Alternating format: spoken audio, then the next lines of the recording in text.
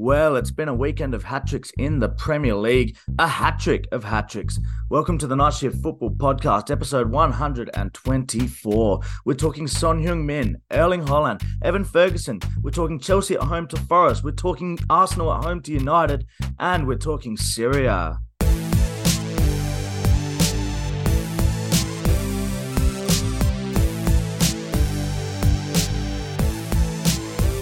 All right, welcome back to another week on Australia's longest running football podcast. Once again, joined by Tommy. Hello.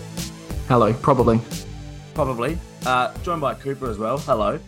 Hello. Cooper's in a bit of a rush tonight. He wants to go watch basketball. He doesn't want to do our pod with us. He's a betrayer. A betrayer, that's the word you went with. Betrayer. A traitor, a Judas. We'll start with fantasy football tonight, I think. Tommy, you're in charge of our team. How are we going? Oh, now it's my fault, is it? Well, I left it to you. Yeah, that's a good point. You've thrown to me the week that we've gone backwards, unfortunately. Yeah. It's a good side. It's a handy side. I mean, we got, 74 points this week, which is about average. But I feel like most to everybody would have got 60-plus points if you had Haaland in your team and one other scorer. It was a weekend of, I said in the intro, it was a hat-trick of hat-tricks this week with Son, Haaland, Ferguson. It was all happening. And pretty much everyone has Haaland in their team. And as captain too, you got to. This week, the league leader, Jared Presbury, Wooden Spooners, leads the way. That's ironic. 259, 1 point ahead of Liam Edwards.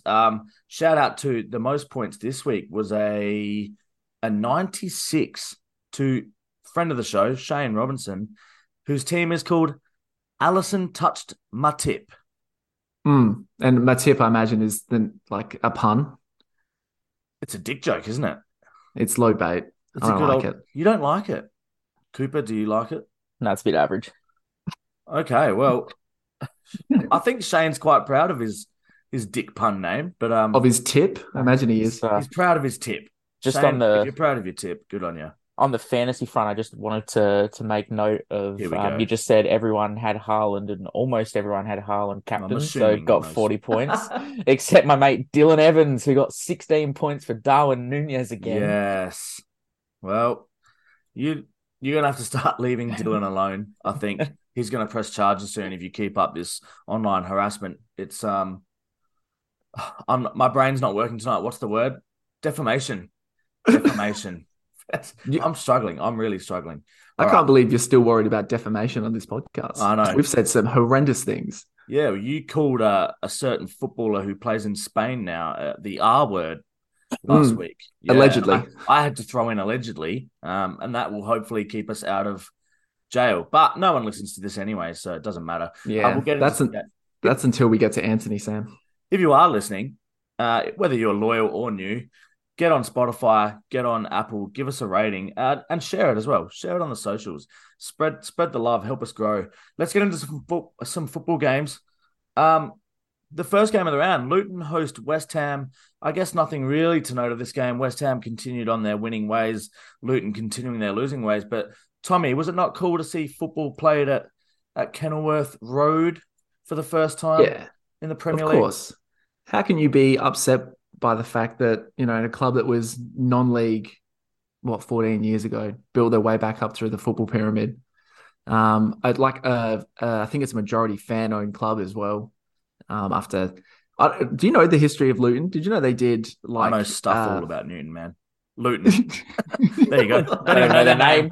Don't even know their name. They held a contest that was vote for the next manager, and whoever got the most votes became the next manager.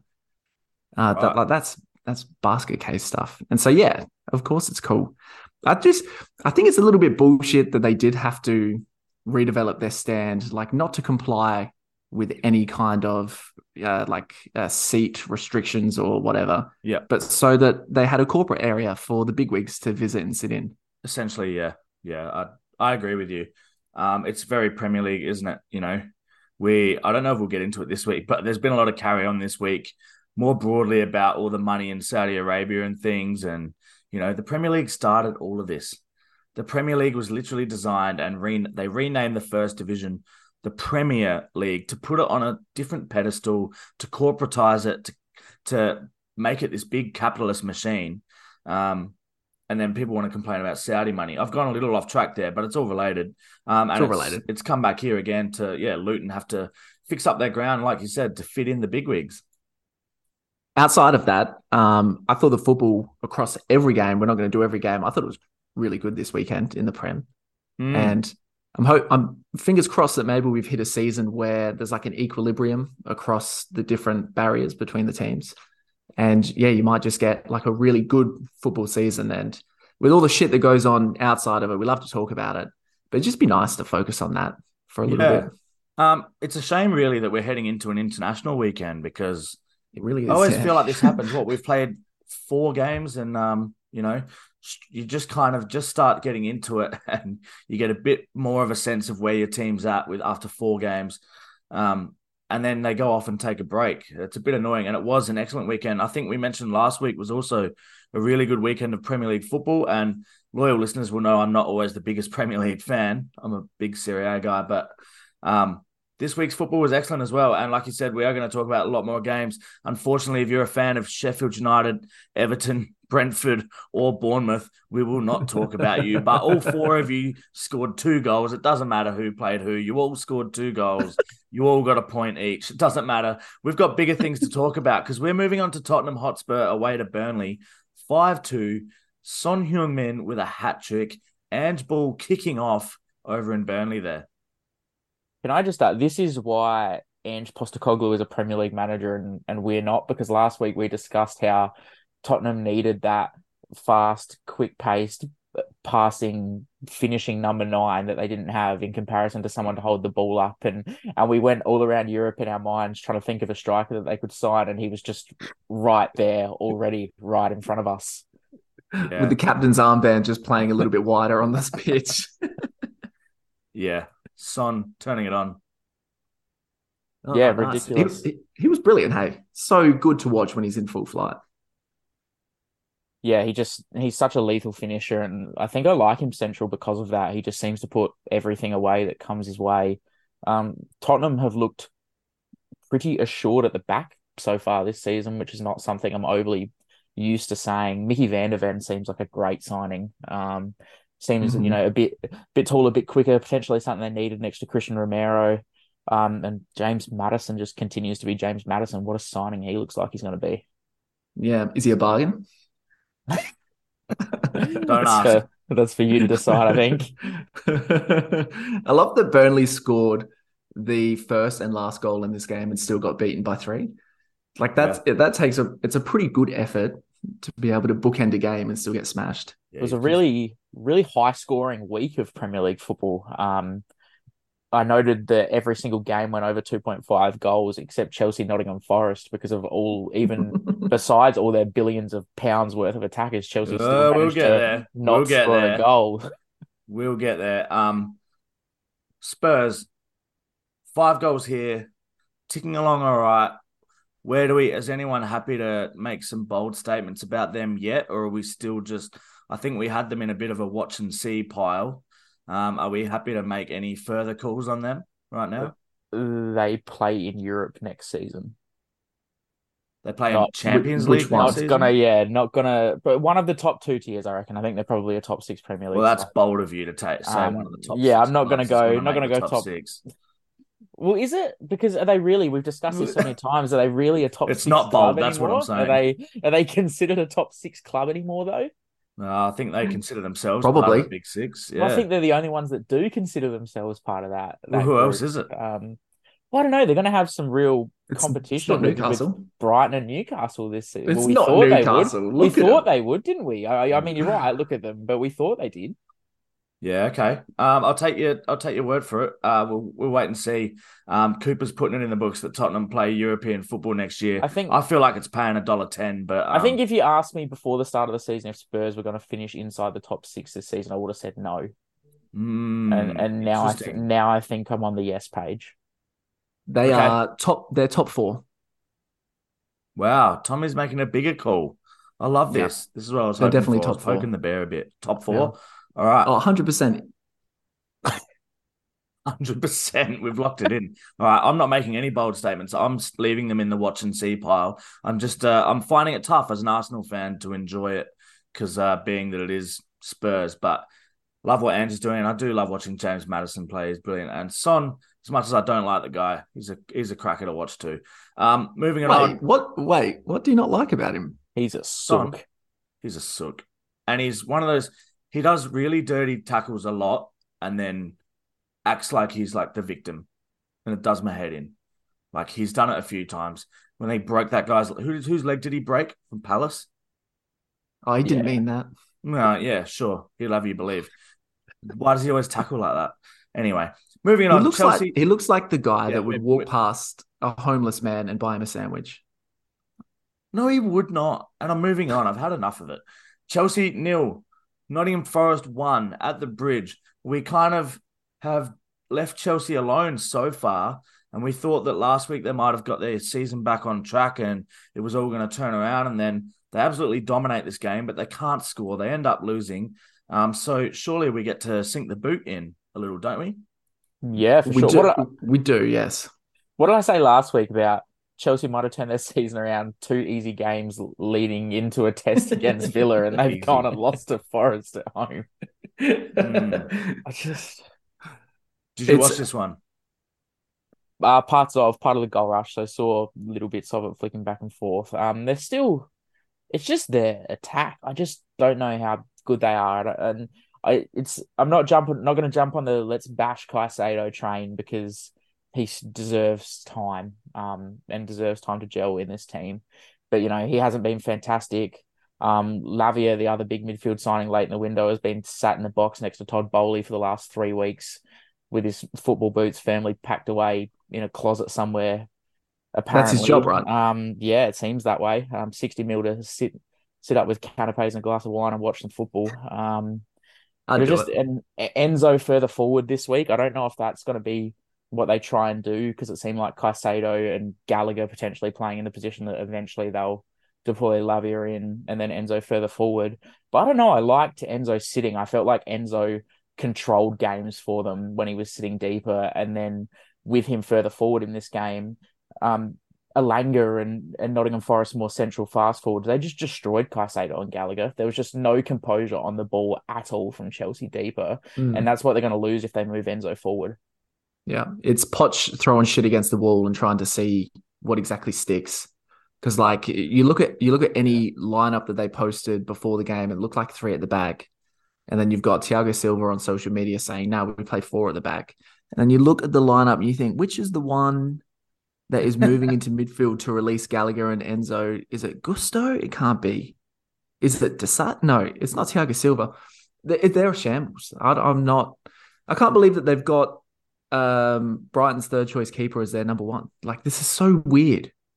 This is a direct result of what we said last year about Todd Bowley coming in and treating professional football like it's Football Manager and just signing whatever players you can get your hands on, and now basically just gifting them to a manager and saying, here you go, do something with this. And now Mauricio Pochettino, like, it was always going to be a dangerous job for whoever took it because of that situation. There's no targeted recruitment, it seems. It's just, let's get him. Let's get this player. Get him in. The more, the merrier. And now we have to see how it's going to work. And it's not going to work if we're going to be throwing Enzo Fernandez, who was probably fair to say was a bit of a revelation at the World Cup, sitting as a holding midfielder. And all of a sudden he's deployed in as one of the attacking 3 with Sterling and Nicholas Jackson. It baffles me completely. And I don't know, is Pochettino already getting his head in a bit of a mess? I don't know. Oh, overthinking it a little bit. It's so classic that, on deadline day, it looked like they were going to ship Gallagher out, and he's been one of Poch's mainstays so far. So, like you said, there's no structured recruitment whatsoever. Yeah, and we've seen it in a couple of other clubs as well. That it's not going to fly. It's not going to work anymore. Go on. I wanted to ask Cole Palmer. 45 million last day of the transfer window from Man City. Is he not the equivalent of someone they could have just pulled out of their academy? Yeah, 100%. Has to be. Like, just Get gone and someone back spent on loan, man. 45 million on an English guy playing for Man City that they didn't need, didn't warrant having, and could have just found a kid for free on their doorstep that was better. I look through the team. I know they've got a lot of players out at the moment with injuries. They do. Yeah. Some big ones. Malang Sarr, Wesley Fofana, and Nkunku is one I was so excited to watch. That's the big one. He's out. He's a big one that's out. You'd assume he'd start in that the role that Fernandes was in on the weekend. But even still, the bench is mostly names I don't know, except for Cole Palmer, Cucurella, and our boy Dudrick, who it seems, Mikhailo Mudrick. They spent all this money on this guy. Now he's coming off the bench playing 13 minutes and not influencing the game at all. This has been a bit of a disaster signing. I don't want to go too soon because you feel like it's always risky with young players. You know, they could have their breakout season. You just never know. But, geez, it's not shaping up good for them right now. I don't want to completely dismiss Forest there, but, they got the win. They got the 1-0, but it really shouldn't have been. It was complete and utter annihilation, really. Yeah. 73% of the ball. They're just not clinical enough in that front third, Chelsea. Yep. Nicholas Jackson has the third highest XG of any striker in the game, or any player in the Premier League, I mean. I think he's one you persist with. I'm not sure how much choice they have, but I think this is pretty stereotypical of me, but I think it's coming for him. He's one of those guys that he gets himself in such good positions and creates... Jackson. Yep. Creates so much for them by the attacking runs that he makes and the pace he brings to stretch defenses that you have to just keep him in there, and eventually, he'll start scoring goals, but he does still create goals. I just wanted to note on Taiwo Awoniyi from Nottingham Forest, 4 score involvements in 4 games now. Really good start. It seems, really exciting attacker. They have a nice little, combination of young attackers. I'm not sure how far it's going to get them, but it's probably enough to keep them up with Morgan Gibbs-White and Alanga in there as well now. Yeah, physical, powerful presence up in that front third. He's got the pace, and he can also just body defenders and bully them off the ball. We'll move it on. Man City beat Fulham 5-1. I guess the only real reason we're bringing it up again is because the freak Haaland has scored another hat-trick, this time with an assist as well. One of them was from the spot, but he tucked it away. Freakish. And just when you thought Fulham might be able to push them a bit after getting that equaliser shortly after the first goal, a goal right on halftime for Ake really hurt. Some controversy about an offside. I don't know what you two think of that one. And then Haaland came to life in the second half and turned it on. 5 shots on target, 5 goals. That's about as clinical as you can get. City are just the most well-oiled unit. They remind me of the old Bayern Munich from maybe a decade ago. Yeah, okay. Barcelona a little bit before that, but just sides that go out every week and do it, and the big players stand up and do it. And like the consistency of Haaland is something we haven't seen in ages, because we used to live through that iconic era of like Premier League strikers. Yeah. Henry's, Rooney's, Shearer, if you go back a little bit behind. They weren't doing things like this. No, none of them really were. I thought it was an interesting stat. It's a little bit off topic, but Son scored his like 119th goal in the Prem, and that's more than Ronaldo. And so like when you think of the iconic, goal scorers in the Prem of recent time, they didn't actually score heaps and heaps and heaps of goals. Harry Kane aside, maybe. And so for what Haaland's doing at the moment, it's if he can maintain it for 10 years, you're seeing an all-time best goal scorer for sure. The offside thing is funny. I love when you've got opposition players coming out in the post-match press conference and saying that, like, admitting that the goal was awarded because of a referee mistake. Like, you got serious problems. Are we're happy with those to be called off? It wasn't, but you think it should have been given offside? Yeah, I think so. I think it's the same as potentially. There was the Szoboszlai goal that we'll get to in the Liverpool game wasn't as bad as this, wasn't as obvious as this. But it's the discussion we had the other week that when a player takes a shot, it doesn't necessarily matter if the player in an offside position is directly blocking the goalkeeper's line of sight to this ball, because if at some point the goalkeeper has to dive behind this attacker, they're going to lose sight of the ball for some period of time while they're behind this player. So I just think, I don't know whether you just blanket have to get rid of all of these and it just becomes, that's just what it is, unfortunately. But yeah, I don't know how you pick and choose between the lot. I'm with that. I think now if you're in an offside position that is in a certain radius of the goalkeeper, because we can do that now, we can like mark it out 4 yards, 5 yards, whatever you want to make it. That should just be a chalked off goal. Yep, lovely. We'll move it on. Brighton, Newcastle. Boy, oh boy. Newcastle, who started off pretty good. They've now lost 2 in a row. They've lost to Liverpool. They've lost away to Brighton now. Evan Ferguson, the 18-year-old Irish striker with a hat trick, albeit with a little bit of luck on his side, but you can't fault the positioning, the areas he gets into to get on the ball and drive it forward. I heard one of the commentary, I think it came from the manager De Zerbi, that he plays like a 10 in the build-up, but can play like a 9 in the final third, and that pretty well encapsulated it. Big win, very disappointing for Newcastle. It's just a new superstar. I mean, we saw it last season. It's been alluded to. He's announced himself now. This is a big game to do it in against tough opposition, Champions League opposition. Brilliant. Ferguson looks so good. And I don't know, is he England's number 9? He had an equally good game last week, I think. He just didn't get that little bit of luck that went his way. Yeah, without goals and the keeper making some brilliant saves. But this week it all worked for him and went well. I don't want to hear any of this England chat. Come on, where have you got that? Well, was he playing for Ireland? He has a knee injury. Okay. He has after scoring a hat-trick. He should have come off. But he's picked up a knee injury and he won't be available for Ireland's qualifiers. That's all we're going to say on it because I'm nervous. I think it's kind of gross, like how quick the English media and podcasters have been to jump on him and say, "Yep, we're taking him," or even just joking about it.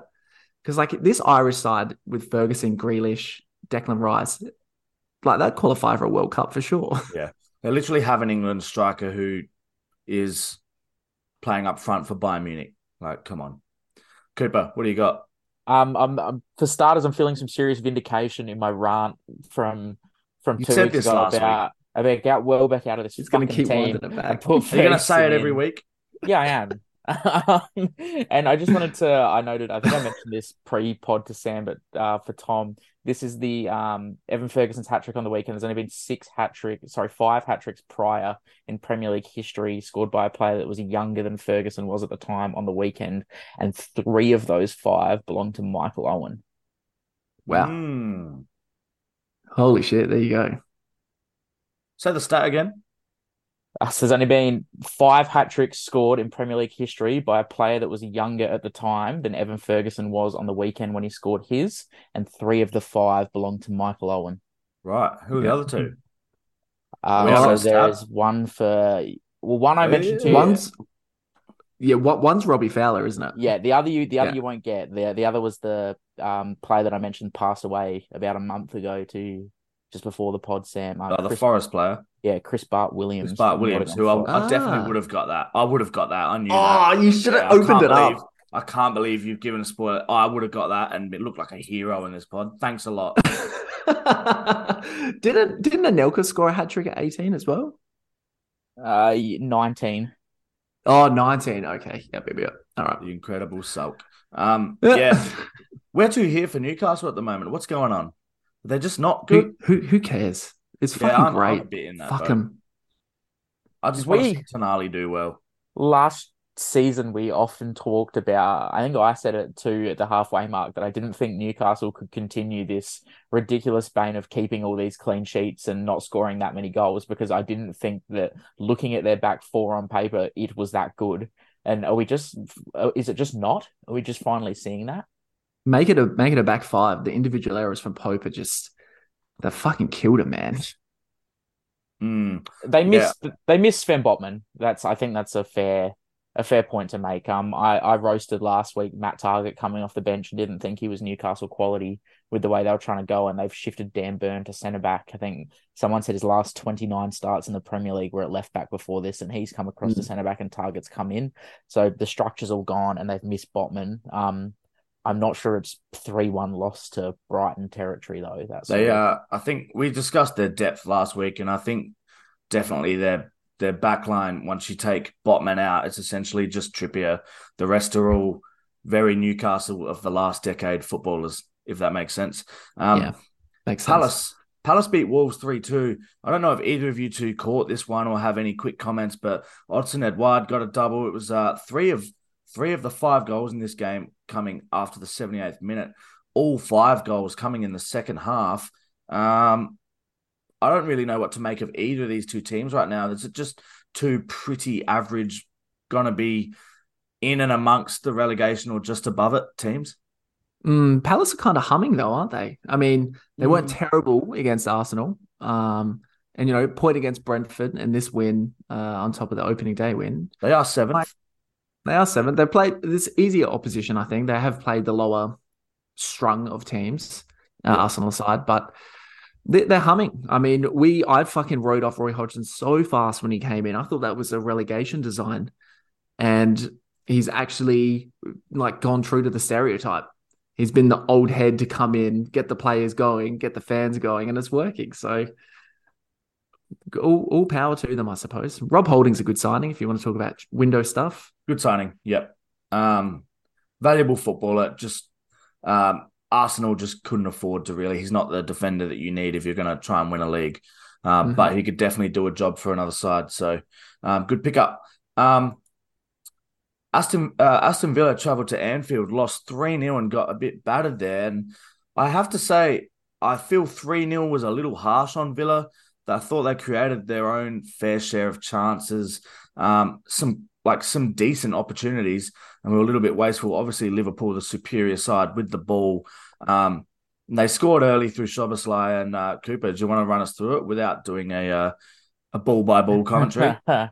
Szoboszlai, great goal. Great signing, we've said. Nunes was another good game for him, another good watch, got an assist, was instrumental in the Cash goal. Needs to finish those chances himself, though. I think that was the question mark over Darwin's head last season. There's a couple moments in this game, we saw it again, that if this ball doesn't deflect off Cash, people are asking the question again, saying he's got to score there rather than he's causing this goal. He needs a few more one-on-ones with Bielsa, I think. Yeah, you reckon it's the Leeds effect, Tom reckons, on Darwin. But I think you're spot on. Liverpool probably should have and could have scored more goals in this game, and Villa probably should have had 1 or 2 of their own. It's just going to be that same story for Liverpool all season. They're gonna score a lot and they're going to concede a lot, and it just will be interesting to see where that gets them. Are you underplaying? Yeah, so do you have a question for me? No, go on. You can go on. Are you underplaying Joe Gomez effect? People were pretty pleased with his performance. Yeah, I thought he was pretty good. I thought Joe Gomez was really good. You need consistent performances out of him, and he's, regardless of how well he's playing, he's still the 4th choice centre back at this club. And when Van Dijk and Konate come back, they're going to come back into this team, so he's not going to get an opportunity to play consistent football. So he's just one of those that's caught in the middle at the moment. Yeah, we'll be partnering Rob Holding at Palace next season.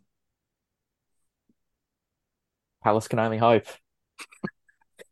Tommy, I was going to ask, 4 games in for Villa now, an iffy result to start with and now an iffy result to end. Do you think a 3-0 away at Anfield, do you think they'd be at all disheartened by that? Or maybe not disheartened. It looks bad on paper. It looks worse than it is, I think, is what I mean, yeah. Yeah, because if Villa want to contest for Europe again this season, they've got to be competing in these games. They've got to be trying at the very least to get a point out of it. Yep. Or maybe at the very most, however you want to view it. But 3-0 looks like a drubbing. I thought the tactics were weird in this. They didn't really press Trent on the ball. He's on about halfway or just inside his own half. Yeah, with a lot of time. But they still played like a defensive line that was high enough for him to just lob balls in behind. And we saw it with one of the goals. That was the own goal. He was asking for trouble. Yeah, it's a really weird way to go out and, try and win a football match or get a point out of this away at Anfield. So I'm not sure what that was about. I wouldn't be too disheartened. They've got good players, like the way that, Douglas Luiz and Camara can just, string the ball around from deep midfield or advanced midfield. They're definitely going to get chances this season to put away worse sides than Liverpool. Quick Villa related question for you, Sammy.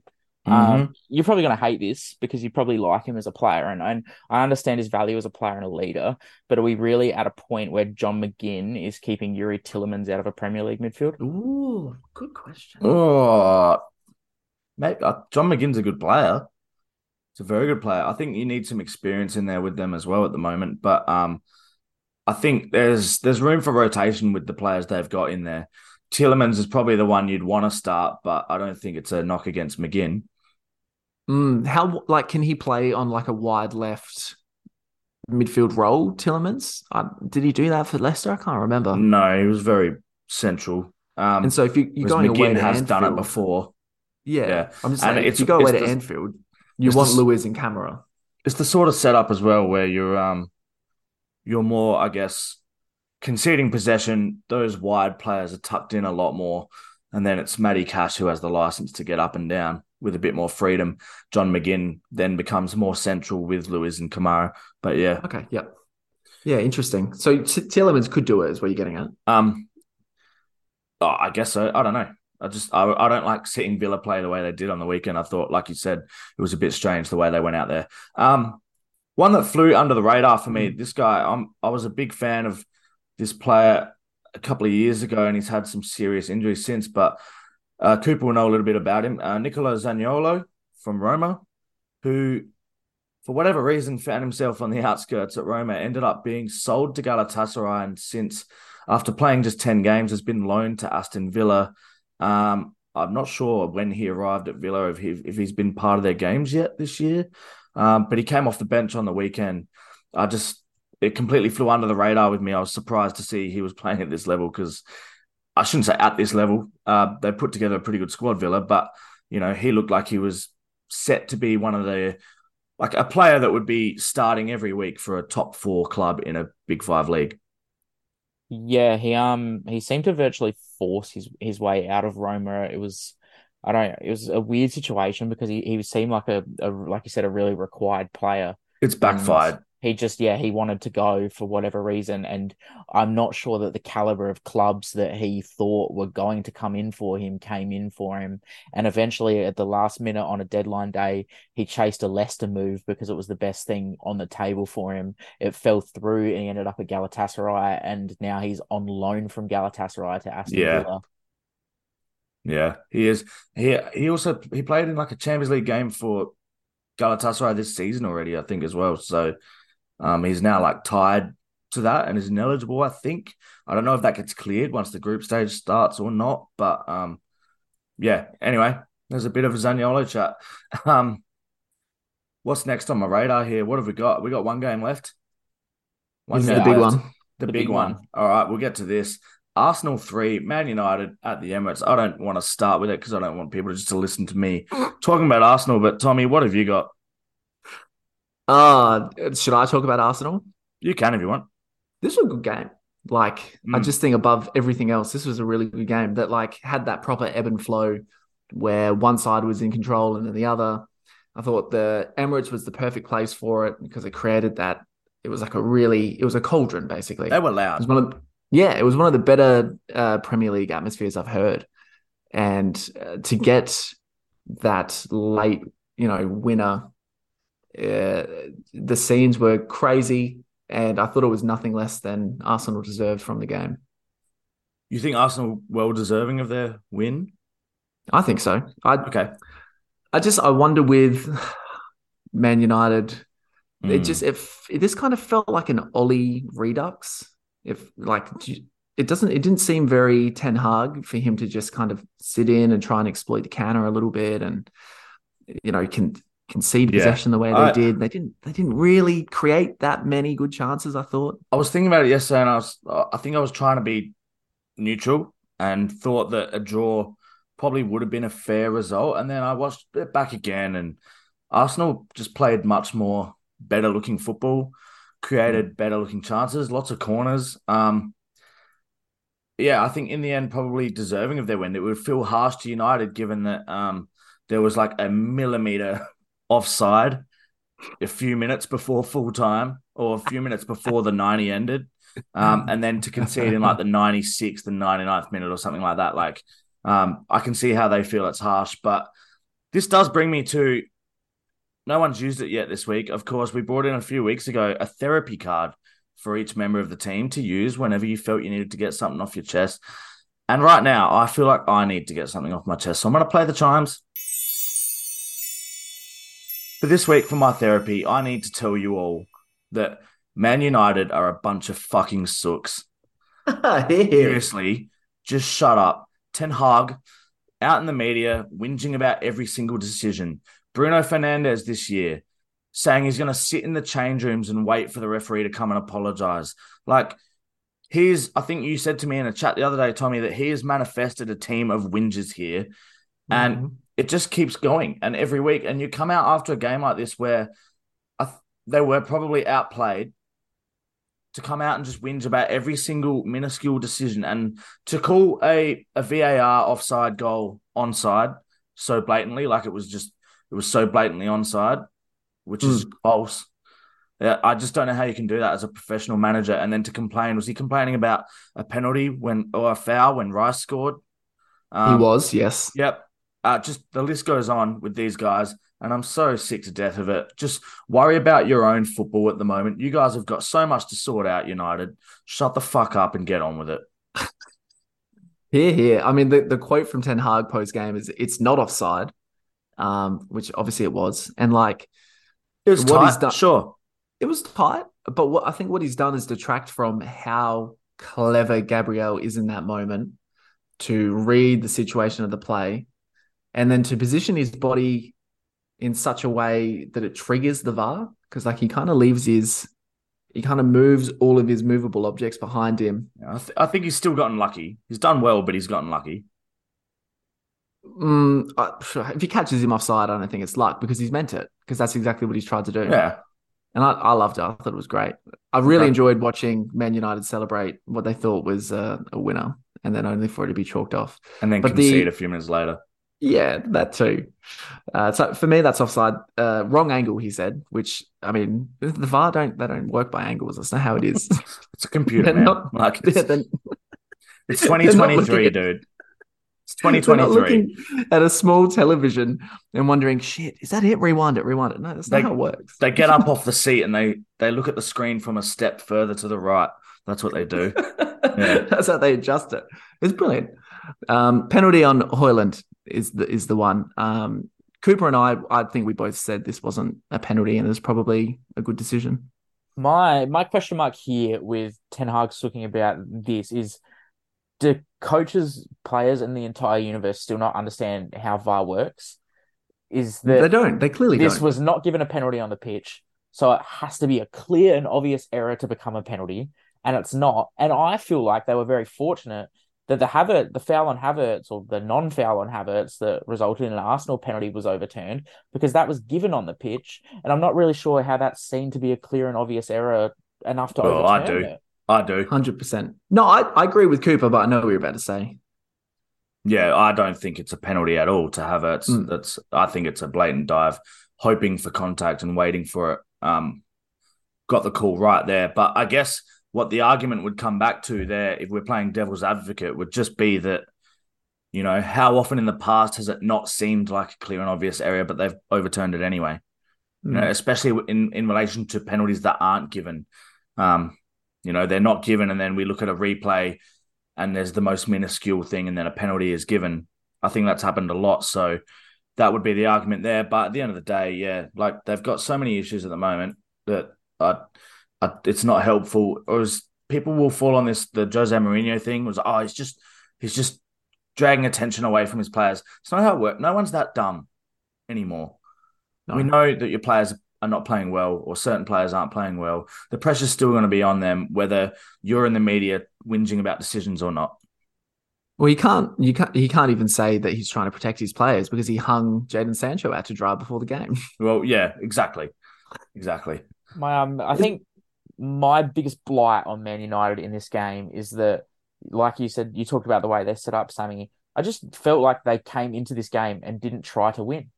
And Yeah. perhaps they didn't win because they didn't try to.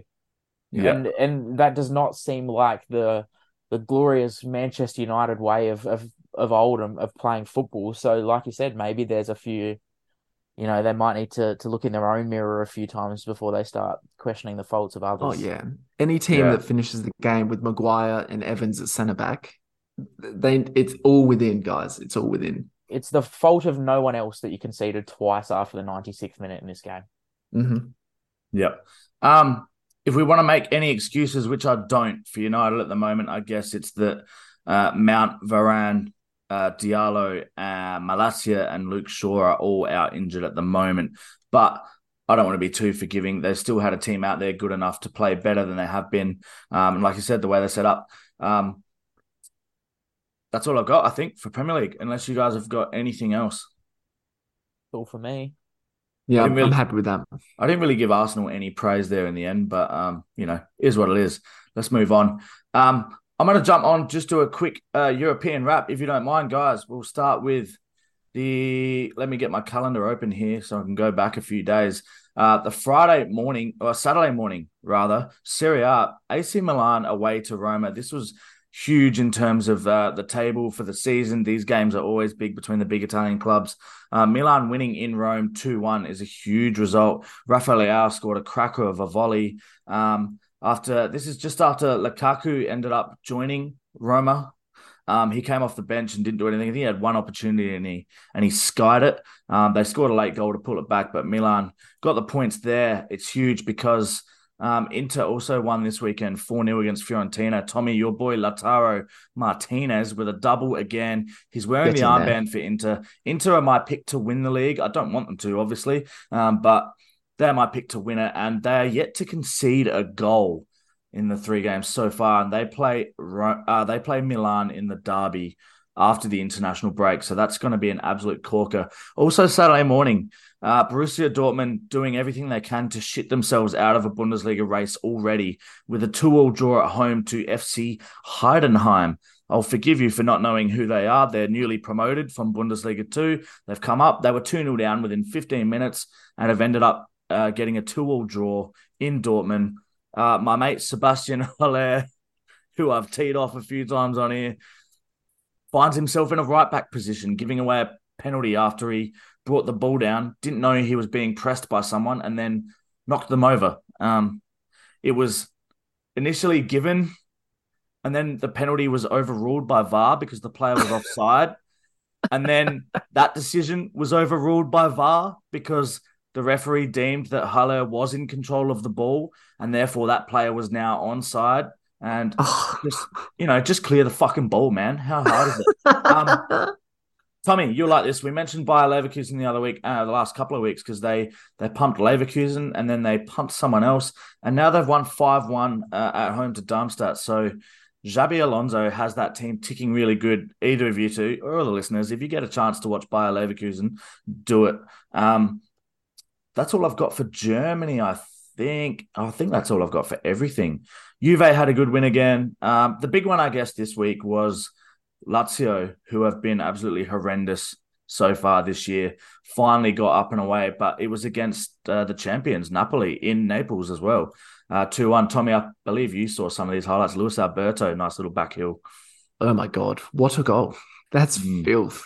Did you see all of the Napoli players just stop and look on in astonishment? Like, no way he's just done that to beat us.